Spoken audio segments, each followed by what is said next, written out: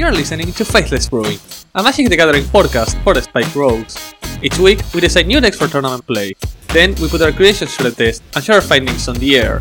What worked, what didn't, and what to look forward in the next week. On today's episodes, we start digging deep into the monthly project winner, Invoke Calamity. Will we be able to find a suitable home alongside Cave Dan, or will we need help from the Serum Visions gang? Tune in to find out on today's episode of Faithless Brewing.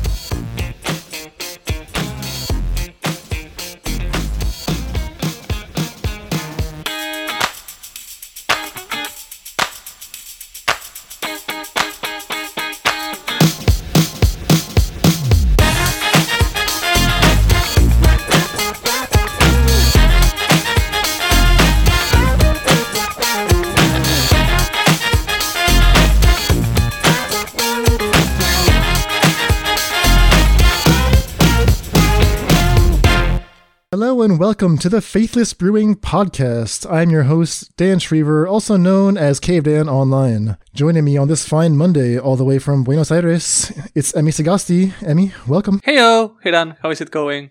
Glad to be here again.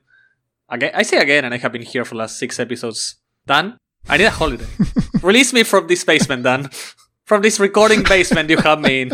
Guys, I'm not in Argentina. I'm in Dan's basement. I'm editing and uploading videos. And I just keep recording. Please, save me.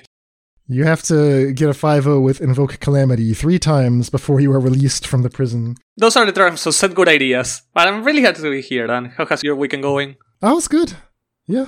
I mean, I was on vacation last week, as we talked about, so I'm just trying to, get back into it. But it's cool seeing all the deck lists, all the tech. You know, it's been, a couple days now that people have been able to play with Streets of New Capenna online. And we're getting that first trickle of, results coming in. This is always an exciting time. Yeah, I have been mostly my testing so far, because I haven't been able to get the cards on Ren, has been with the Bant Triumphs I have bought, because I just wanted to play Bant decks. Bant Triumphs plural? You're playing multiple Bant Triumphs in a Bant deck? I'm playing 2 Bant Triumphs. But the good thing is, as I'm checking right now, service like Mana Traders already have the cards. So expect a lot of brewing and uploads on YouTube with the new cards during this week. Okay. Yeah, we gotta talk about that YouTube, so maybe we should just get to our housekeeping right off the top. We do have some new patrons we want to welcome. They are Isaac T, Jason T, and Elan Morin Tendernai. Elan Morin T, perhaps. We're gonna be consistent there. We got the triple T patrons. Just call him Ishmael. Thank you very much to those individuals, and welcome to the Faithless family. As always, if you like what we do here at the podcast, the best way to support what we do is by joining our Patreon, which you can find at patreon.com/faithlessbrewing. A pledge at any tier will get you access to our Discord channel, and there are other perks as well. If you go higher up the tiers, we have merch, we've got custom tokens, we have stickers, we got playmats. If you're looking to go to the LGS and represent for the Faithless family in style. Other things you get to vote on cards, and that's actually what we're going to be doing today. And now that's more important than ever, because starting today, we're going deep into our monthly project card. So, the card the patrons have chosen for us for this beautiful month is Invoke Calamity. Invoke Calamity. Oh, yes. Which is exactly what it has done upon our souls. It has invoked Calamity upon myself. So, Invoke Calamity. 1 and a rare, and a rare, and a rare, and a rare. For a 5 mana instant that reads, you may cast up to 2 instant or sorcery spells with total mana value 6 or less from your graveyard and or hand, without paying their mana costs. If those spells will be put into your graveyard, exile them instead, exile Invoke Calamity. So we get a 5 mana spell that allows you to cast up to 6 CMC of instant or sorceries from your graveyard or your hand. And that's when you start thinking what you want to do with it. What are you aiming for? A good efficient way to get spells back from your graveyard as a 2-for-1, a way to tempo out spells from your hand as a way to accelerate on mana, or a way to cheat 0 mana suspend spells into play. Yeah, it's an extremely open-ended card. I can see why this was the most popular in the vote. I mean, there's so many directions you can go with it. And as we said before, this is intended to be a communal monthly project. We're actually going to be working on this card over a series of weeks, doing a little bit of iteration. So our goal today is to just sort of get some initial ideas out there. So we're going to talk through, make sure we understand the ins and outs of the card, just a little timing and rules notes that we should go through. We'll brainstorm a bit. What are some good synergies? What are some things we should be thinking about as we're exploring different directions? And I believe Emmy actually has some gameplay already up on our new YouTube channel. So we're getting the ball rolling on Invoke Calamity.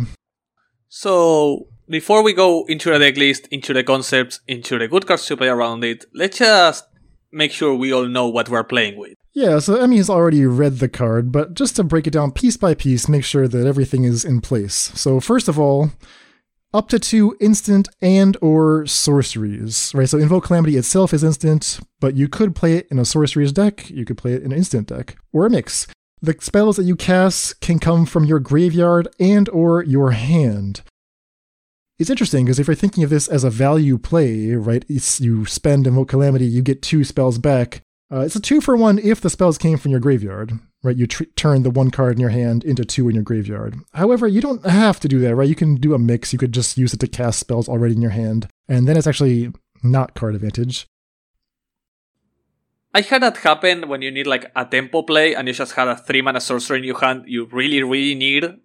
And I'm like, okay, so I'm getting a 1-for-1 because I am getting a card from my graveyard, but I'm also tempoing this out. And that's pretty common. The fact that it allows you to play from both places at the same time, it's really useful. The total mana value of the spells can be 6 or less, so 3 and 3, 4 and 2. You could even do 6 and 0. In Modern, that's actually a very important possibility, right? Because of these suspend cards that actually have no mana cost. Those count as zeros. And finally, everything involved will be exiled. More importantly, the fact the card will not target at any point because of the fact how it targets in a concealed zone means targeted removal for your graveyard, or the fact that if they exile your graveyard you can play an instant and then cast again that instant is something to take into consideration a lot of the time. Right. Invoke Calamity does not say you may cast 2 target spells from your graveyard. It just says you may cast up to 2 spells, and you don't choose them until you're actually resolving the Invoke Calamity. So if your opponent is sitting on like a Soul Guide Lantern or something, and they see you have some juicy spells in the graveyard, when you announce Invoke Calamity, they have to choose right there, do I want to pop my Soul Guide Lantern? If they do, well, you've lost your graveyard, but, maybe you have something in your hand you can cast off the Invoke. It's not a total loss. Yeah, you might be losing resources, but at least you're not losing the tempo, which in some formats might be even more important. We talked about the numbers, we talked about how everything gets exiled, so there's not going to be any recursion loops with Invoke Calamity. It has that important clause without paying their mana costs. That means a few different things. That means if there are additional costs, let's say Unexpected Windfall is one of the cards you're trying to cast off Invoke Calamity, you do have to pay that additional cost. So you will have to discard another card in order to rebuy your Unexpected Windfall or your Lightning Axe or whatever it may be. If you have a spell with additional costs, like a kicker spell, you are allowed to pay the kicker if you can afford it. Obviously, you don't have to. Anything with an X will be set to 0, so it's not going to be so good with X spells. And finally, most importantly, this without paying their mana cost templating does allow you to cast Crashing Footfalls, Ancestral Visions, Profane Tutors, that kind of thing. Finally, regarding the ruling, and I think one of the most important ones in formats like Modern, is you will get shut down by Teferi Time-Raveler and effects that don't allow you to play at instant speed, because both spells get cast during the resolution of Invoke Calamity, meaning there will be something on the stack and you're not playing at sorcery speed. Yeah, this threw me for a loop a little bit. I got myself twisted into knots trying to understand exactly how the timing works, but basically it's the same way Bring to Light works, right? When you cast Bring to Light, as part of the resolution of Bring to Light, you have to put the second thing on the stack. And Teferi Time-Raveler hates that. There's one thing he hates. Teferi cannot abide someone trying to cast another spell. Something on the stack. Exactly. It's just not orderly. It's not neat. I had a similar issue like you before I played it on MTGO, but it made MTGO for once in a lifetime make this card resolution extremely clear. Because first you choose, then you order on the stack, then all the cards enter the stack, and you are happy with it. So it was like pretty efficient. So you end up with Invoke Calamity in your graveyard, and then 2 spells on the stack. Yes, you end up with that, but that happens at the same time. So the spells enter the stack, and then Invoke Calamity goes to the graveyard. For example, you cannot assume Invoke Calamity would go to a graveyard instead of get exiled. You would not be able to get it back with a 3-mana spell or something. Oh, yes, right. With like Bala Get Recovery. Yeah, and I was thinking in terms of like copying. But yeah, okay, the fact that it exiles just makes it all a moot point. The exile clause was extremely well placed there, that's all I'm gonna say, because this card could get broken in half really, really, really fast. Oh, of just casting it over and over again.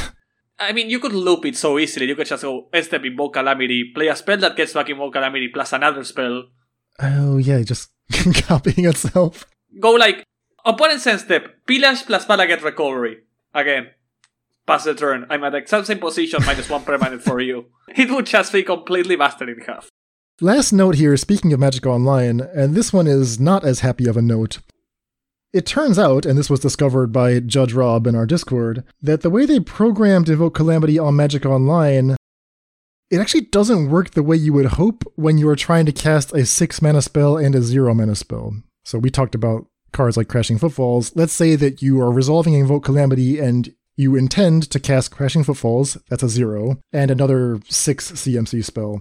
If you click the 6 CMC spell first, Magic Online thinks that you're finished. It's like, well, you've already used up all 6, so it doesn't even prompt you to cast the second spell. So when you're doing this, if this comes up, just make sure you cast the 0 CMC spell first, and that will actually determine in which order things go on the stack, so it's like a little bit annoying if you were hoping to resolve them in the other order, but this is just the way the card is programmed. Something to be aware of. Yeah, all in all, it's a pretty minor bug, but you have to remember it. It could mess you up if you were trying to cast Profane Tutor as one of your spells, and then like go find, I don't know, Rishkar's Expertise was the example that Judge Rob gave, which then checks what cards you have in your hand, and then you would have liked to resolve the Profane Tutor first, but... I can see that point happening.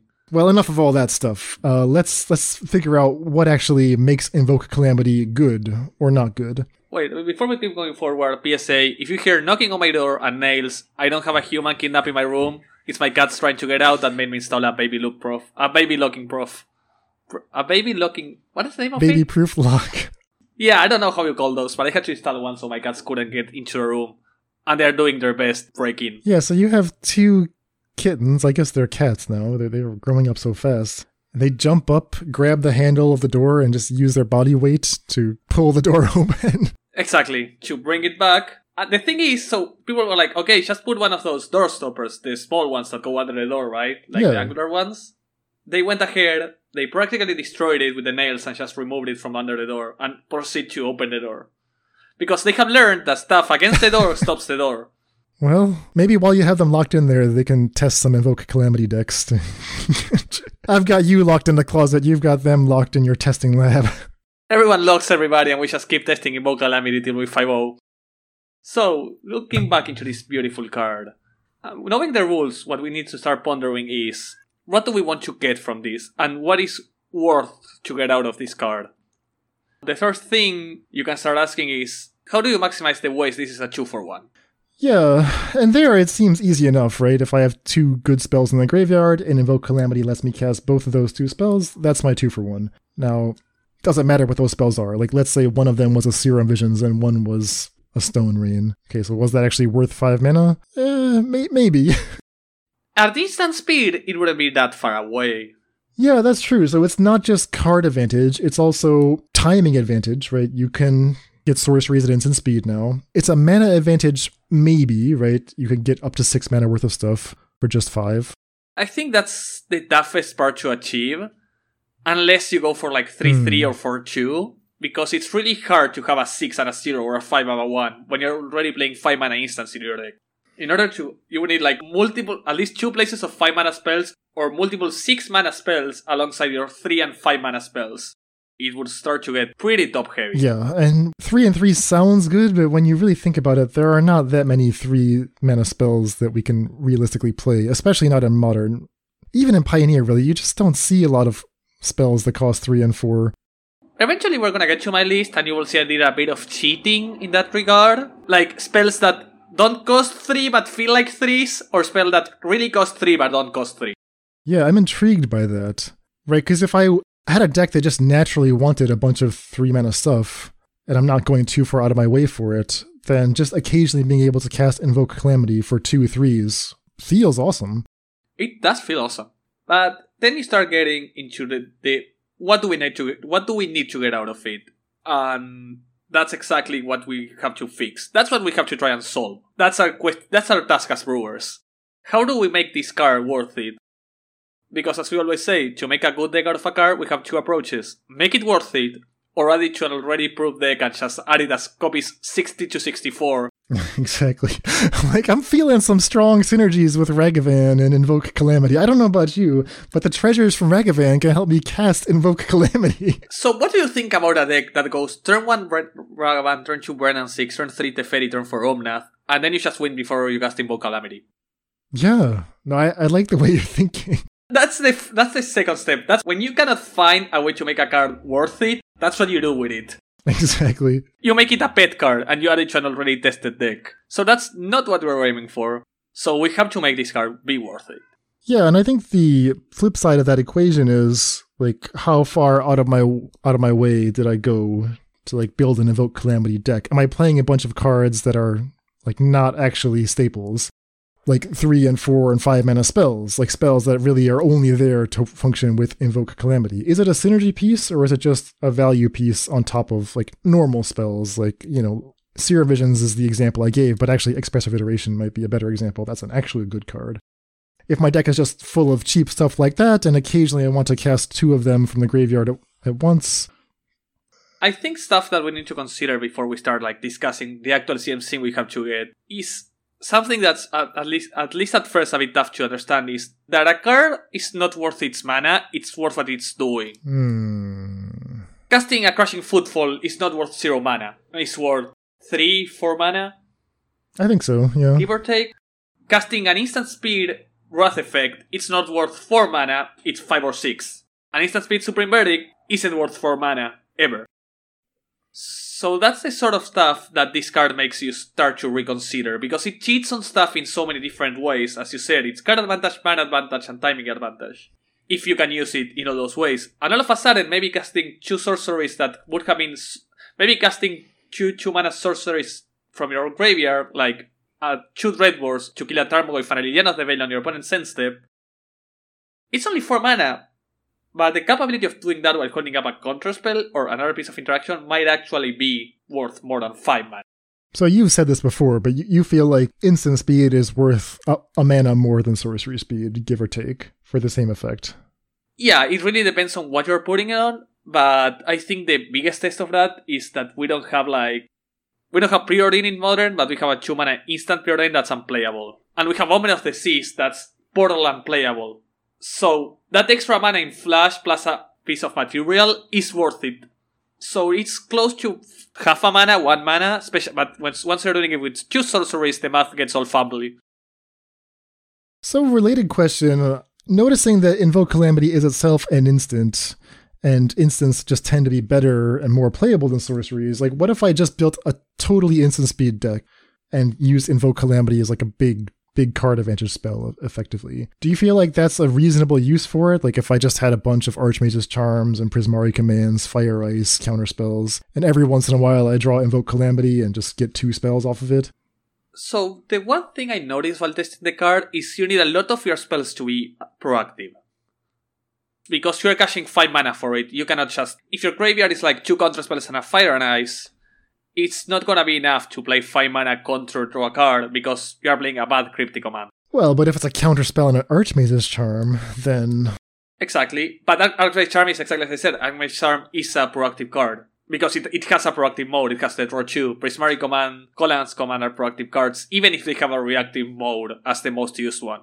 So, you need a combination of spells that will be proactive enough that you can actually use this as a threat rather than an extra copy of... rather than a Snapcaster Mage. Yeah, that's a great way of putting it. You need to make this better than Snapcaster Mage. Which means, if you're copying Archmage's Charm, you need whatever else you're doing be better than a 2-1. It sounds so simple when you put it that way, but probably harder in practice to get. Snapcaster Mage is good. I know, Snapcaster... So, we have to upgrade Snapcaster Mage at the expense of paying for quadruple red. So, you need to start turning the oddball. And then you have to look at the best modes of Invoke Calamity, which are the fact it's 2 spells over 1, the fact you might just get ahead on mana, because those are the 2 most common uses, I think. Other questions that came to mind: how many instants and sorceries do I need to have on the deck in order to play Invoke Calamity? I actually think there's a lot of flexibility here. I haven't arrived at any firm numbers, but... You get 2 spells in your graveyard, assuming you are considering only the spells that are good with Invoke Calamity. I think like just having over 15 should be more than enough. Yeah, because Invoke happens pretty late in the game, right? So exactly. We're talking about a 5 mana instant that, assuming you're going to cast 5 cards, you're going to look at 11 cards already, and you only need 2 instants of sorceries in graveyard or in hand for it to be worth it. Okay, next question. Are there existing strategies that already use a lot of eligible spells that we might want to rebuy? I mean, the first answer is, I think, Meal, because you just want to cast as many Tasha's Hideous Laughter as you can. Just picture going Tasha's Hideous Laughter into Tasha's Hideous Laughter into Calamity for double Tasha's Hideous Laughter. Is 80 CMC? Doesn't it deck have 80 CMC? I don't think 4-color Omnath has 80 CMC. I've seen people trying this in Standard. The decks look absolutely horrible, and that's what gives me a little bit of pause. But they only have Tasha's, right? They don't have Fraying Sanity. You know, you could also play Archive Trap if you wanted to. I could imagine a plausible-looking Mill deck in Modern that just used the spells that Mill is already playing and added some Invoke Calamities. How would you go from blue, blue, blue to red, red, red, red 1? Well, you need a lot of copies of Cascade Bluffs. That's all I got. You just need a lot of a perfect Filterland fixing. Also, the CMC of 4-color Blink is 96, so you need a 5th Tasha's Hideous Laughter. The total CMC of the 4-color Blink deck is 96? Yeah. Okay, alright. So 4 Tasha's Hideous Laughter should get you there, or extremely close to that. So no other archetype immediately came to mind. I guess maybe some version of Storm could have the requirements to like want an Invoke Calamity in it. I noticed that Brian Cook had uploaded some league of, he threw a couple Invoke Calamities into what was otherwise a blue-red Pyromancer Ascension deck, but it didn't really feel like it was that important of a contributor to the strategy. It didn't actually help. I watched the video when it was released. It was just like a tempo play in most scenarios, or like a 2-for-1 in the late game. But a lot of the time you just felt like, why aren't you playing, you know what I'm saying, 4 mana, sorcery, rare, Past in for Flames. 5. Exactly. Why aren't you playing Past in Flames? It just felt like that most of the time in a deck that just produced so much mana. And that, I think, is the key to what we're looking for. We're looking for a deck that wants to play expensive spells, ideally sorceries, as they are doing. So a 6-mana sorcery is going to do more stuff than a 6-mana instant most of the time. I agree. So we're looking at decks that most notably want to be based at sorcery speed or with sorcery spells, as we want to get the maximum value out of Calamity, that don't produce a lot of mana, because why are we playing Calamity then when we can just play the spells? And that have a mixture of reactive and proactive spells enough, where the threat of Calamity is good enough to force your opponent into acting. That's like the combination of factors that I noticed was necessary for it. Okay, so with those criteria in mind, let's think about some specific cards we might want to try to make work with Invoke Calamity. I did a little bit of a search. I was like, okay, if I have the ability to play up to 5 or 6 CMC sorceries an instance, what are some big effects that might be good enough? And I've got about 30, 35 cards here. There's too many to list, but I'm just curious. I mean, why don't you point me towards the good ones? So, I'm gonna laugh first at the fact that Invoke Calamity can cast Invoke Despair, because it's the other card of the cycle. I think that might actually be good. I mean, obviously, the mana requirements are hideous, but... You need to play Rakdos or Rakdos. If I just want pure value out of an expensive sorcery, Invoke Despair is like a 5-mana Cruel Ultimatum, right? Yeah, it is. So that's the first one, which I think it's interesting alongside... if you can go Invoke Despair plus a 1-mana removal or a Thoughtseize or a Profane Tutor, it's amazing. And I think that my biggest problem with that is I think the only good black card to cast is that one. I mean, maybe that's enough. I mean, the Profane Tutor line is extremely interesting, so... The Profane Tutor line is when it gets amazing. But the problem is you don't have the shell of the 2-4 sorcery effects that you want in case you don't have Despair or Profane Tutor. Or something to add alongside the Profane Tutor, right? Don't you? I mean, you already mentioned that we can play discard spells.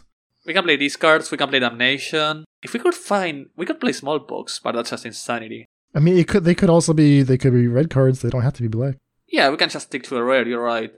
And there we have the good ones. Okay, that's an interesting shell to move forward. Following that, we have what I think would be a really fun build around with this card, but I think it's like this is the equivalent of the Mithras Bubble in your Ledger Shredder deck, which is Hazoret's Undying Fury. Hazoret's Undying Fury, for people that don't know this card, who are the same as me 4 minutes ago, 6 mana sorcery. Shuffle your library, then exile the top 4 cards. You may cast any number of non-land cards with CMC 5 or less from among them without paying their mana cost. Lands you control don't untap during their next untap step. So you're just trying to live the dream here. Cast a Hazoret's Undying Fury plus a Profane Tutor.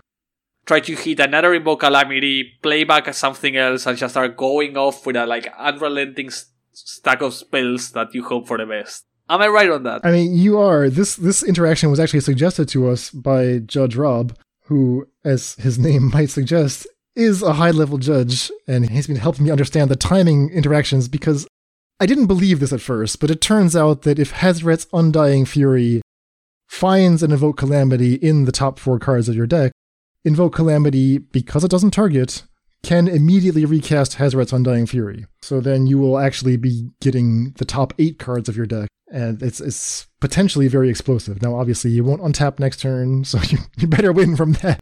But that would be so sweet. You won't untap next turn 5 times. Exactly. Your lands will become extra tap. I mean, Hazoret's Undying Fury is such a sweet card. I think this is like the shiggy-wiggy version of the card. This is not the more draft of Invoke Calamity. You have the I don't want to win, I just want to do good mid-range big stuff. You have me, and then you have the I just want to flip a Rayo kind of player. And then you have and that's where you have this card. Just going off in an eternal turn of value. I think this is another build around, interesting build around, just not my build around. Alright, what else we got? Next, we have something which would be amazingly fun, which is the fact you can go End-Step Upheaval. End-Step Upheaval. I mean, I'm intrigued, but does that actually good? So Upheaval, 4 blue, sorcery, return all permanents, lands, creatures, planeswalkers, everything, back to their owner's hands. This came into Modern in MH2, I believe. Yeah, never found a house. How do we make it work? End-Step Upheaval has to be powerful. The question is, how do you exploit it? I'm not convinced that it is powerful. The way that you break Upheaval is by having a lot of artifact mana or extra land drops, and you do it on your main phase because you want to replay a land and then immediately redeploy all your stuff. There's also the fact your opponent is discarding everything first. Oh, yeah. And then if you find a way... I don't know, but that's at least an interesting pondering situation. Instant speed Upheaval is insane. The question is it good enough in Modern? That's always the question in Modern. And after that, we have Body of Research. 6 mana, triple green, triple blue, sorcery. Make an XX fractal where X is the number of cards in your library. So with Body of Research, your Invoke Calamity becomes a 5 mana instant, make a 40-40-ish? Approximately? Give or take? Body of Research is such a cool card. It's hilarious. I mean, that age-old question of, can they make a vanilla creature, right? Creature with no abilities, just enormous power, enormous toughness. What stats would you have to give it in order for it to be playable? Right, Gigantosaur, 10 for 5. Infinity Elemental, Infinity 5 for 7 or whatever. Body of Research is somewhere between those two cards. Body of Research and Gigantosaurus had the exact same problem, which is one keyword away from making them playable. What keyword is that? Trample. I was hoping you were going to say Flash, because if it's Flash, Invoke Calamity can help you with that. I mean, that's in the bigger formats. Maybe in something like Standard it's good enough. Or if you're playing a really controlling shell, where you can take a hold of the board, having this as your End-Step win con. Yeah, I mean, this is a thing in Standard right now. I don't know if this is a good deck or not, but this is how people are attempting to use Invoke Calamity in Standard. And I'll just mention here sort of how this Standard deck is put together. It's Temur in colors. It's actually primarily Izzet, but between some green pathways and some treasures, you have the option to occasionally cast Body of Research for its normal cost. But mainly you're in Izzet. You have 4 Body of Research, 4 Invoke Calamity, and then the way that becomes a combo is Kazul's Fury, which is one of these double-faced lands, right? It's either a red tap land or it's a fling for 2 and a red. So all you have to do is survive until on their end step you can invoke Calamity, cast Body of Research either from your hand or your graveyard, untap Kazul's Fury for the win. And it sounds crazy, but actually this deck has a lot of looting effects. Prismari Command, Cathartic Pyre is here. Unexpected Windfall. Exactly, Fable of the Mirror Breaker. So if you draw a Body of Research, you actually don't have to leave it in your hand. You can just loot it away at some point, and because Invoke Calamity can cast from the graveyard, your combo pieces are already there. Something I really like from this deck is the fact that it sort of accomplishes what we were discussing before. It has a pretty good mixture of proactive spells, allowing you to, let's say you don't find your Body of Research, you can invoke Calamity for a Prismari Command plus an Expressive Iteration in your opponent's end step, or double removal, or Unexpected Windfall plus Huarvi Disruption. It gives you that combination of, on my opponent's end step or in response to a spell, I can actually accomplish something pretty powerful, even when I don't have my combo piece. Yeah, I haven't seen this deck in action myself, but I imagine that, casting Invoke Calamity just at any point in the game is going to be a pretty valuable turn. Like, even getting another Windfall from your graveyard? Yeah, Windfall plus a Braid is probably pretty good. Yeah, so you start sort of really targeting your opponent's stuff. I actually really like this. So I showed this concept to David, our Pioneer Brewmaster, and he said he felt like this was not that far off something you could do in Pioneer. So he sketched up a quick little port, and we'll have both of these deck lists in our show outline here. But in Pioneer, right, you get access to slightly different stuff, right? You could play the card Crackling Drake if you wanted to. That's a card that I've used with Kazul Fury to good effect in the past. You could play Treasure Cruise if you wanted to. David is suggesting maybe going down on copies of Body of Research so that you can play a little more one-mana interaction, Fiery Impulse, Consider, that kind of thing. How does expansion work? That's what I was pondering for the past few seconds. So let's say Invoke Calamity, an Unexpected Windfall, and an expansion. Okay, so Expansion Explosion is a split card. The 2-mana half copies a spell on the stack of CMC 4 or less. And the second half, which is a 4-mana half, is an X spell, so that card actually does not work at all with Invoke Calamity. We're just interested in the copy effect. And it's different from Galvanic Iteration. Galvanic Iteration, which is the more played copy effect now, waits for itself to resolve, and then it checks for your next thing that you put on the stack. However, Expansion will just copy anything that's currently on the stack. So Expansion does work in the way you want it to with Invoke Calamity. So I could get 4 treasures, draw 3 for 5, draw 4, loot 1 for 5 mana. Exactly, right. You could use your Invoke to put Unexpected Windfall and Expansion onto the stack, have Expansion target the Windfall.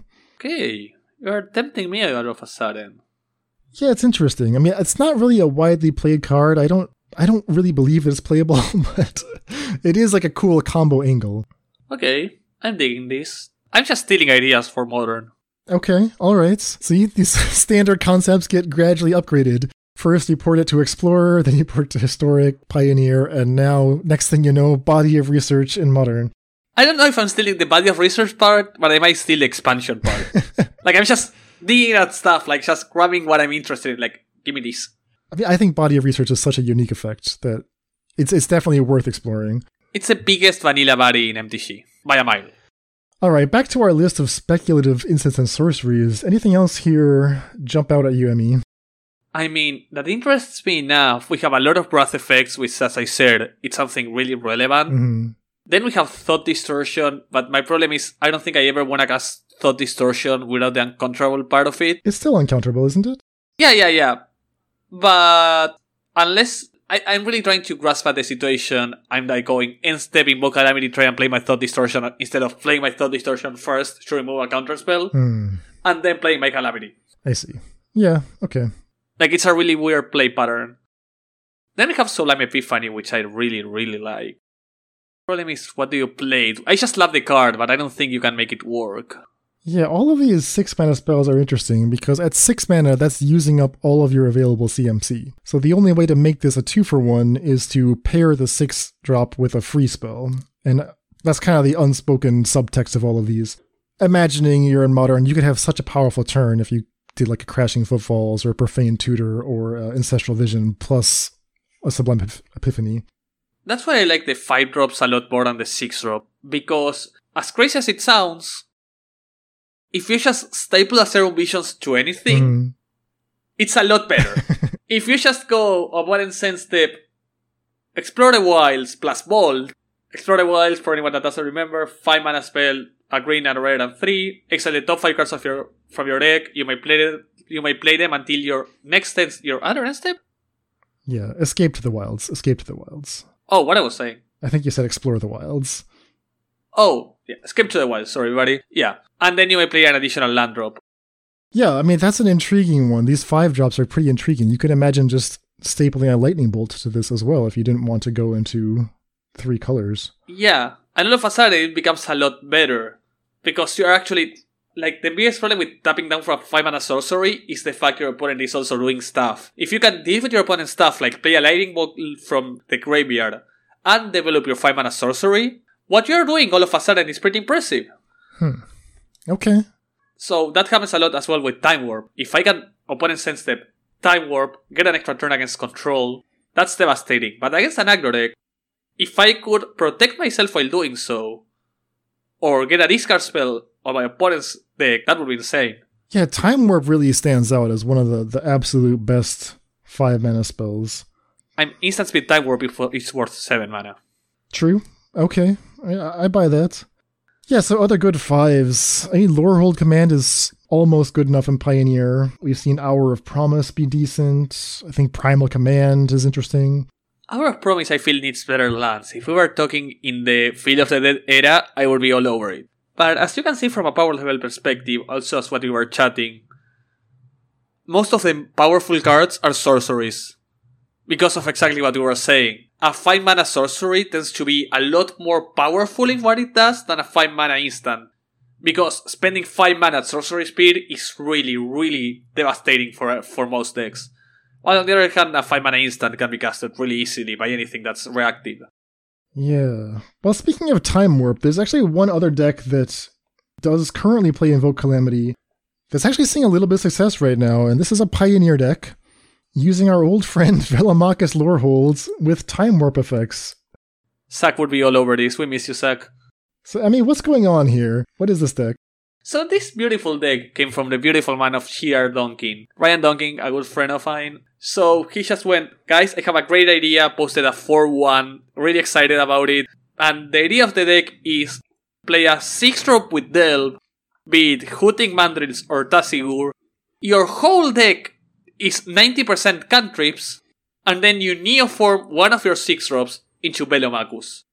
And because you Neoform, you didn't cast Velomachus, it enters with a +1/+1 counter, which means it has 6 power, which means when it attacks, it is able to cast 6 mana sorceries or instants. And you might be thinking, what difference does that make, right? You've seen the modern version of Velomachus, recasting Time Warps and Savor the Moments. It doesn't matter how much power Velomachus has. Well, in Pioneer, the Time Warp effects all cost 6. We're talking about Part the Water Veil, Karn's Temporal Sundering. Luckily, Velomachus is a legend. Exactly, and that's when it becomes really necessary for Pioneer. This is a Velomachus deck that can't actually either cast Velomachus or wants to cast Velomachus because it's just a golden dragon for a lot of extra mana. So all we're trying to do is get the 6-mana Delve creature down, cast Neoform, get Velomachus, hit some Time Warps. You have 8 actual Time Warps between 4 Karn's Temporal Sundering, 4 Part the Water Veil. What does Invoke Calamity do for the deck? So Invoke Calamity allows you... This deck always has the chance of fizzling. And Invoke Calamity allows you to go, okay, I hit with my Velomachus, and as long as I get an extra turn spell, or during all my self-milling, because it plays Consider, Otherworldly Gaze, and Contingency Plan, Anti-Gun Scheming, that's 15 cards that mill myself. If any of those ever hit an extra turn spell, Invoke Calamity becomes an extra turn spell. And because you only have 8, you could only play 8 copies of extra spell in Pioneers. This allows you to have 3 more to really reduce the chance of you fizzling. Yeah, it also lets you cast from hand, so if you were trying to set up your Velomachus and you happen to draw some of your Time Warps, they're not stuck in your hand anymore, right? Velomachus attacks, reveals Invoke Calamity, and now you can just cast the Part the Water Veil from your hand. Exactly. Yeah, so it's actually really neat how that works out. Invoke Calamity has just enough mana value to let you do all of this. It is a bit of a win more card, right? This is all helping you after Velomachus comes down. Does nothing to get you to that point. But reducing your fizzle rate might be worth it, and we have seen a few different people 5-0 with this. I know that Jason Kilgore Trout in our Discord has been jamming this deck to great success, and he's very high on Invoke Calamity in this build. I mean, the fact I have seen this sort of deck fizzle with only 8 spells, you have a decent chance, the chance 5%. which is an extremely relevant number. So my question for you, Emmy, do you think that Invoke Calamity is worth exploring in like a modern Velomachus deck? I don't think so, because we got better extra turn spells. I think there's better stuff you can do in modern. I think I would rather play an extra attack phase before I play an extra turn. But doesn't Invoke like make it more likely that you can just, without ever casting Velomachus, you can just savor and time warp your way to a Ren 6 ultimate? Yeah, there's also the fact you can just double savor the moment. Double savor the moments. There you go. Okay, yeah, you might be right. There might be something to it. Yeah, you're right. And also the fact it's a 5-drop, you could hit it with the traditional Velomachus without a counter. Okay, yeah, I could be swayed into it. I was thinking I might actually change Indomitable Creativity into Transmogrify, because Creativity being an X spell just doesn't work at all with Invoke Calamity, but Transmogrify, you could recast that. It allows you to instant speed after they stop you. Okay, you bought me into this. Okay, alright. It's an interesting take. I think I would go for the Iset version. Okay. Okay, I could be swayed. I like what I'm hearing. Alright, so that's using time warp effects in Pioneer, possibly also in Modern. What else can we do with Invoke Calamity? So, I'm gonna jump ahead into Modern to talk about my first brew with it. Like the first concept. If you remember the first episode we discussed this card, me and Brian both had an epiphany moment where we were like, Collected Conjuring. And why is Collected Conjuring the piece of the puzzle we were going for? Because it accomplishes both giving you a lot of 3-drops, wants you to play a lot of 3-drops, and also has the same, and accomplishes two of the three things Invoke Calamity does. It gives you card advantage and it gives you tempo advantage. In that both are trying to get 6 mana spells for free into play, and both exploit suspend spells. So both cards try to do something really similar. So it makes sense to try and play them together, and it's also the fact that there's one card that actually makes the pair even better, which is See the Truth. See the Truth, a really ignored card from I think Ikoria, is a 2-mana Anticipate unless you play it from anywhere that isn't your hand.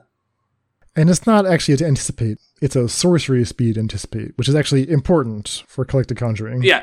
So let's read Collected Conjuring before we forget. It's a 2 red and a blue for a 4-mana sorcery, which reads, look at the top 6 cards from your deck. You may play up to 2 sorceries with CMC 3 or less. So this is Collected Company at sorcery speed for sorceries instead of creatures. And you read that, and it's not good enough, because a 3-mana creature tends to be better than a 3-mana sorcery, of course. At least for what you're looking for in most scenarios. Yeah, we've played enough Collected Company decks to know that, you really should be looking for 3-drops, or 2-drops that combo kill, but... So, okay, can I build a deck with a bunch of 3-mana sorceries? This is where I was telling Dan, a 3-mana spell is not something that costs 3 mana, it's something that does at least 3 mana worth of stuff. And there we have cards like See the Truth, which sort of changed that. See the Truth, as we were saying, a sorcery anticipate for 2 mana, unless you play it from anywhere that isn't your hand, which includes your graveyard for Calamity and your deck for Collected Conjuring. And there you have a 2-mana, and it becomes a 2-mana draw 3 cards. If See the Truth becomes cast from anywhere that isn't your hand, it becomes Ancestral Visions. So, speaking of Ancestral Visions, I see you are not playing that card. Are you saying that See the Truth is just better than Ancestral Visions? I think it's better, and so with this deck I have uploaded the first games into the YouTube channel. I'm gonna upload 3 more games, maybe a league during the beginning of this week. Because I'm gonna keep playing this deck, I have to keep it tuned, I have to keep tuning it. The mana base was the biggest problem this time. Invoke Calamity being red is super annoying. I tried to play 2 islands and a breeding pool, and I regretted that super hard. 2 islands? Oh, Emmy, that's so responsible, and yet so wrong. So wrong! I know, I paid for that mistake. So the deck features 4 Crushing Footfalls, which is a 0-mana sorcery, but 2 4/4 Rhinos are worth, what, 3 mana, 4 mana? Like, we know going 3 mana, instant speed, 2 4/4s is worth it because Crushcade is a real deck. That's really playing a deck that accomplishes that. So 3 mana, 2 4/4s is more than worth it. Then we have a removal of choice on the 1 mana spot, which is Flame Sash, which is really, really up to contemplation. But as I was doing the first draft, it felt like the perfect idea. One red mana, 4 damage, perfect. Sorcery speed. I guess you now have the option to play Strangle instead. So you do want a sorcery. It has to be a sorcery. That's very important for Collected Conjuring. But Strangle does 3 damage, but it hits Planeswalkers. I had a severe problem with Planeswalkers, not gonna lie. Followed by Serum Visions, our sorcery cantrip of choice. As we were saying with Calamity, stapling a Serum Visions to anything makes it almost good enough. Collected Conjuring, just play Serum Visions as well. See the Truth, our 2 mana false 2 mana spell, because it's a 2 mana sorcery when you need to cast it on curve to look for a land drop. And it's almost a 4 mana spell once you cast it with Collected Conjuring or Invoke Calamity. Drawing 3 cards is really, really useful. And then we have a bit of everything at the 3-drop slot. First of all, 3 Anger of the Gods. 3 Anger of the Gods were insanely good at just clearing the board of my opponents. Anger of the Gods is just a good card, especially when you can play it at instant speed with Invoke Calamity. You have no idea how many games I won by just going Attack Step, Anger of the Gods plus Flame Sash.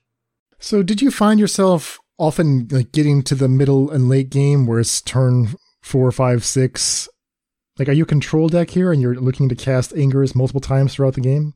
Yeah, so this becomes a control deck that plays a long game, rarely runs out of resources, and I found myself playing cards with my Calamity from hand really often. There's a chance this deck only wants 3 Invoke Calamity, because you want to play really few lands. And I lost 2 games with 3 Calamities in hand and castable, but it might have been just unluckiness, because I won 3 Calamities from the top and stuck on 4 lands. So let's see, you're on 21 lands plus 2 Balaget Recovery. Yeah, Balaget Recovery, amazing 3 mana sorcery, just gets back a card from your graveyard. A situation I faced a lot of the time was I had a Balaget Recovery in my graveyard and an Anger of the God, and I wanted to cast that Anger multiple times, so I just went Invoke Calamity, Flame Sash plus Balaget Recovery, Anger to my hand. And because I had another Calamity in my hand, I was able to go Sorcery Speed, cast Anger of the God, and next turn, Invoke Calamity, Anger of the Gods. Okay, so the fact that Invoke Calamity exiles means you have to make sure that when you use Anger, you're really ready to let it go. Exactly. So I was able to go Calamity with something like Pillage plus Balaget Recovery that Anger, so I could recast it from hand, and I could finally exile it with the second Invoke Calamity. Okay, so you have 4 Pillage, all-purpose spell. You have 4 Search for Tomorrow. This is a really interesting piece of tech here. So Search for Tomorrow was extremely useful in the fact I'm running really few lands for a spell that wants to cast 4 drops and 5 drops. But alongside 8 cantrips and 4 ramp spells, it felt like enough most of the time. Search for Tomorrow is a 3 mana sorcery that's actually a 1 mana play. So you have 12 1 mana proactive plays, which are Serum Visions, Crushing Footfalls, and Search for Tomorrow. And you have 4 reactive ones in the form of 4 Flame Sash. So that all makes sense. The card that surprises me, invade the city. I stole that card from Saffron Olive. This card is terrible. I'm just going to throw that out there. But I've thought about this many times when I was trying to convince myself to play Collected Conjuring. Invade the city allows you to turn all of your sorceries into actual board presence. That's the theory anyway. So a really fun thing that happens. When you read Invade the City, you think of 3 mana, make an 8/8 or a 9/9, right? Fun thing, that happens the first time. So when you go Invade the City, and then you have a 6/6, and you just play something on turn 4, and on turn 5 you go on your opponent's end step, Anger of the Gods plus Invade the City. Sorry, Anger of the Gods plus Anger of the Gods, you just clear your opponent's board, and on your turn you cast Invade the City. You don't have 2 9/9s. You have an 18/18. That's worse, right? I mean, that's got to be worse. Unless you're close in the game. Yeah. I suppose. It's worse in most scenarios, but it's also the fact that if you make a big token, you can give it +10/+10 with a second copy or with an Invoke Calamity. Alright, I guess we should read the card. If it's actually doing something for the deck, we'll read the card. It's 1 blue-red sorcery. Amass X, where X is the number of instant and sorcery cards in your graveyard. And you all know what Amass does, so we'll just move on to the next topic. Now, Amass, put X +1/+1 counters on an army you control. If you don't control an army, you get to create a 0/0 black zombie army creature token first. Oh boy. I can't believe I got done to read that card. That's it. We're not playing more in Invade the City, everybody. We got done to suffer with it. Amass X. Invade the City gave us a way to actually make a big body to close the game. I don't know if it's good enough. I don't think it is. This deck has problems doing something that's not removing stuff and drawing cards. Yeah. And Crashing Footfalls was amazing for that side, but look, I'm gonna say what I shouldn't say. This deck either needs to cut green or needs to add more colors. I don't know what's gonna happen. Tune in on Monday or Tuesday to find out. Maybe I'm gonna add black to this and suffer in silence when I can't cast a single spell in my deck. I mean, the card that I really want to play is Fires of Invention to fix all the mana problems.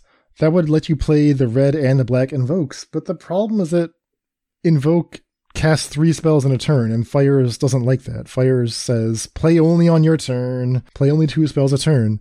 Collected Conjuring also casts 2 spells. Oh boy. Okay, so yeah, it's just not going to happen. Right? Yeah, I believe it casts them, yes. I think it exiles them and then it casts them. Yeah. Okay, so better play more Triumphs. I think black sorceries might be the most powerful sorceries to add to this sort of deck. Like stuff like Thoughtseize, stuff like Necromantia, stuff like Unmortal. Like, I couldn't beat combo for the life of me if I face it with this deck. But if you just go ahead and add like 4 Thoughtseize for Unmoored Ego to your sideboard, when you have 4 copies of Invoke Calamity and 4 copies of Collected Conjuring?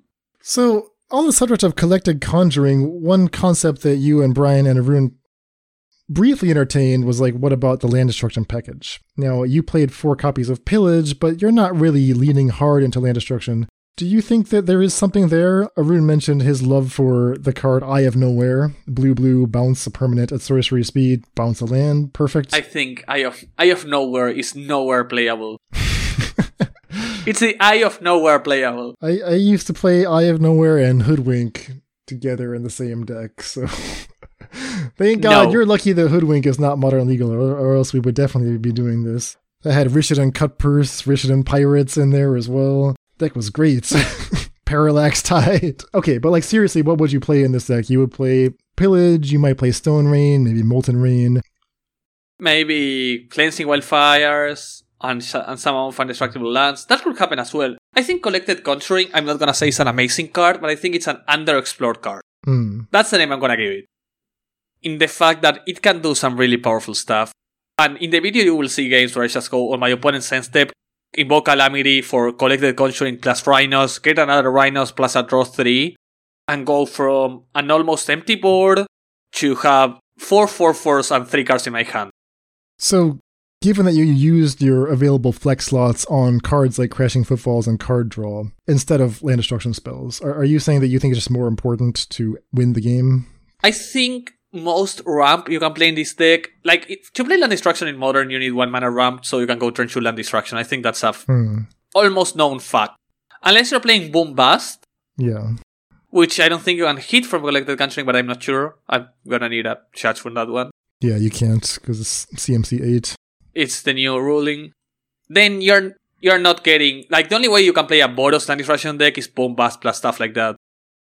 And this is the same scenario. And you only need, like, for Collected Company to be hitting really consistently, you need around 32 hits. Between 27 and 32 was the Collected Company number. And this deck has 31. Right. Which means mathematically you could add for 1 mana ramp spells, but you're starting to play with the numbers there. Yeah, it's tough because Conjuring does not count as a Conjuring hit, obviously. Invoke Calamity also doesn't count. And, there's other cards you would love to play. Like, I'd love to play Magnivore, but it's just not going to fit. Collected Conjuring has the Collected Company problem, right? If you fizzle, it's unplayable. Even worse so because it's a sorcery. Yeah. Alright, let's talk about one last deck here. This is one from David. He actually played this deck weeks ago, long before we knew this card was going to win. He was just tinkering with, like, what can you do with Invoke Calamity in Pioneer as, like, a big explosive ramp piece. Now, what does he mean by that? Well, Unexpected Windfall, very good, right? We've seen that in Standard. You can rebuy that, plus a 2-drop to set up a very nice turn. You can also cast Ironcrag Feat. This is the 1 red sorcery, adds 7 red mana, and then you can only cast 1 more spell this turn. We see this in decks like Charbelcher, right? This is the second to last spell they cast before you die. Does Ironcrag Feet work with Invoke Calamity? Well, kind of, right? You just have to make sure that... As long as it's the second... Yeah, it does. You can even cast ahead... You can even go ahead and cast something else, right? Yeah, because Ironcrag Feet has not resolved yet. So you're casting 2 spells from Invoke Calamity, but Ironcrag Feet is not going to check how many spells until you've actually resolved the feat. And you get a 2-drop as well, if I'm not mistaken. Right. So the combo that has caught David's eye here is these impressive 4-mana ramp spells, Unexpected Windfall and Ironcrag Feet, with the card Expansion Explosion, which we already talked about. Expansion can copy either a feat or an Unexpected Windfall to give you just an insane amount of mana, right? Expansion copying Ironcrag Feet means you will add 14 red to your mana pool, and then you can only cast 1 more spell this turn, but hopefully you can win the game with that 14 mana. Is that actually possible? Well, it turns out that the best way to turn 14 mana into a win, is Crackle with Power? Crackle with Power? Which is 15 damage to 3 things? Yeah, it's awkward, right? This card is from Strixhaven. It's not enough. It's not lethal. It's a triple X spell, so it's not even going to work with Invoke Calamity. It's only there to just be a big mana payoff. Like, I can see the dream. My problem is, this deck has 0 ways of actually putting those last 5 points of damage, right? Well, Explosion does it, I guess. Yeah, I was gonna say, you could also Explosion for 11, which I think it's even better, right? Drawing 11 cards has to be better than Dingling for more damage. Yeah, okay. Oh, no, you can't Explosion. You need double red as well. You need double blue. Okay, so you need Unexpected Windfall plus... Yeah, it was tricky. It just gets tricky. But alright, so you have 4 Unexpected Windfall, 4 Ironcrag Feet, 4 Invoke Calamity, 4 Expansion Explosion, 3 Crackle with Power, 2 Ugin the Spirit Dragon, just as additional ramp payoffs. And then the rest of the deck, I mean, everything I've named is 4 mana and above, so the rest of the deck has to be cheap, right? Expressive Iteration, Izzet Charm, Consider, Fiery Impulse, Censor, Anger of the Gods, Cathartic Pyre. Crackle with Power, technically a 2-mana spell. Very true. Yeah, so David tested this, and he said it felt like mediocre, both in the construction and just the payoff felt wrong. He felt like this combo was not clean enough. Like it wasn't guaranteed to win. But it was an interesting way of thinking about, is Invoke Calamity possibly part of a ramp chain? It opens a lot of possibilities. Can you win in Modern with 14 mana? You can cast most of an Emrakul, but does that does that help you? That's not the response I was looking for. I mean, Invoke Calamity for Profane Tutor and Through the Breach, resolve the tutor, get Emrakul. That just seems easier. That seems a lot easier than whatever we're doing with Ironcrag Feet.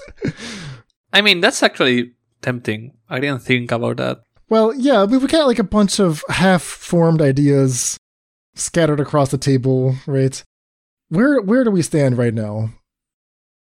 Personally, I think the biggest thing that actually makes me want to test this card is that it's an instant that works amazing with sorceries, which is an interesting part of Magic that I really like exploring. And secondly, it's the fact that if I've been really enjoying Collected Conjuring and this gives me an excuse to keep playing it and not feel like an idiot, I'm gonna keep playing this deck list, I'm gonna keep tuning this card, and I'm gonna keep updating everyone on how it goes, because it's fun, which is extremely important, which is the fear we had with Cunning Night Ponder. I don't care if this card isn't as powerful as it could be, this card is fun. Resolving Invoke Calamity, it's fun, and you can see that Dan hasn't seen the YouTube video yet. I was just laughing out loud whenever I got to make 2 Rhinos on my opponent's Sense Step plus play a Pillage. Oh my gosh, I can't wait. It's just morally devastating to go on your opponent's Sense Step, destroy a land plus make 2 4/4 Rhinos. It's what you want to be doing in Magic. Alright, so definitely check out that video. That's the Faithless Brewing, newly launched Faithless Brewing YouTube channel. We'll have a link to it as well on our website and in the episode description here. Again, our plan for Invoke Calamity, this is our new monthly project. We're going to be checking in on this a little bit. It's not going to be our featured card, right? We're going to be back to our regularly scheduled New Capenna cards starting next week, but we'll check in, figure out what people are testing in the Discord, let you know what we've been working on. And at the end of the month, we'll have our friends from the Serum Visions podcast, Brian Madden and Arun Singh, will come back and share their findings as well, bring it all together. Exactly. You will hear, from episode for episode, you will hear a rambling of more going, guys, play Collected Conjuring. All of a sudden, just listening to the last updates until we meet again with the Serum Visions gang, and we can finally settle what's the perfect build, or different builds for Invoke Calamity. So, if you have some ideas for this card, we would love to hear them. You can get at us. We are on Twitter at FaithlessMTG. Or if you would like to get in on the action, come brew with us. You can join our Patreon Discord. We would love to have you there. And with that being said... yeah, that's going to do it for us for today. Yeah, that's going to do it for us. Bye-bye, everybody. Hope you have a beautiful day. Bye-bye. Bye! I was waiting for your goodbye to say my bye-bye. I always go, say my ending, you just say goodbye, and I say bye-bye. Why do you gotta break the cycle? Bye! If you enjoyed this episode, stay tuned for future updates on Invoke Calamity, as we keep iterating with it, trying to find the perfect build for the card, not only in Modern, but also in Pioneer or in Standard.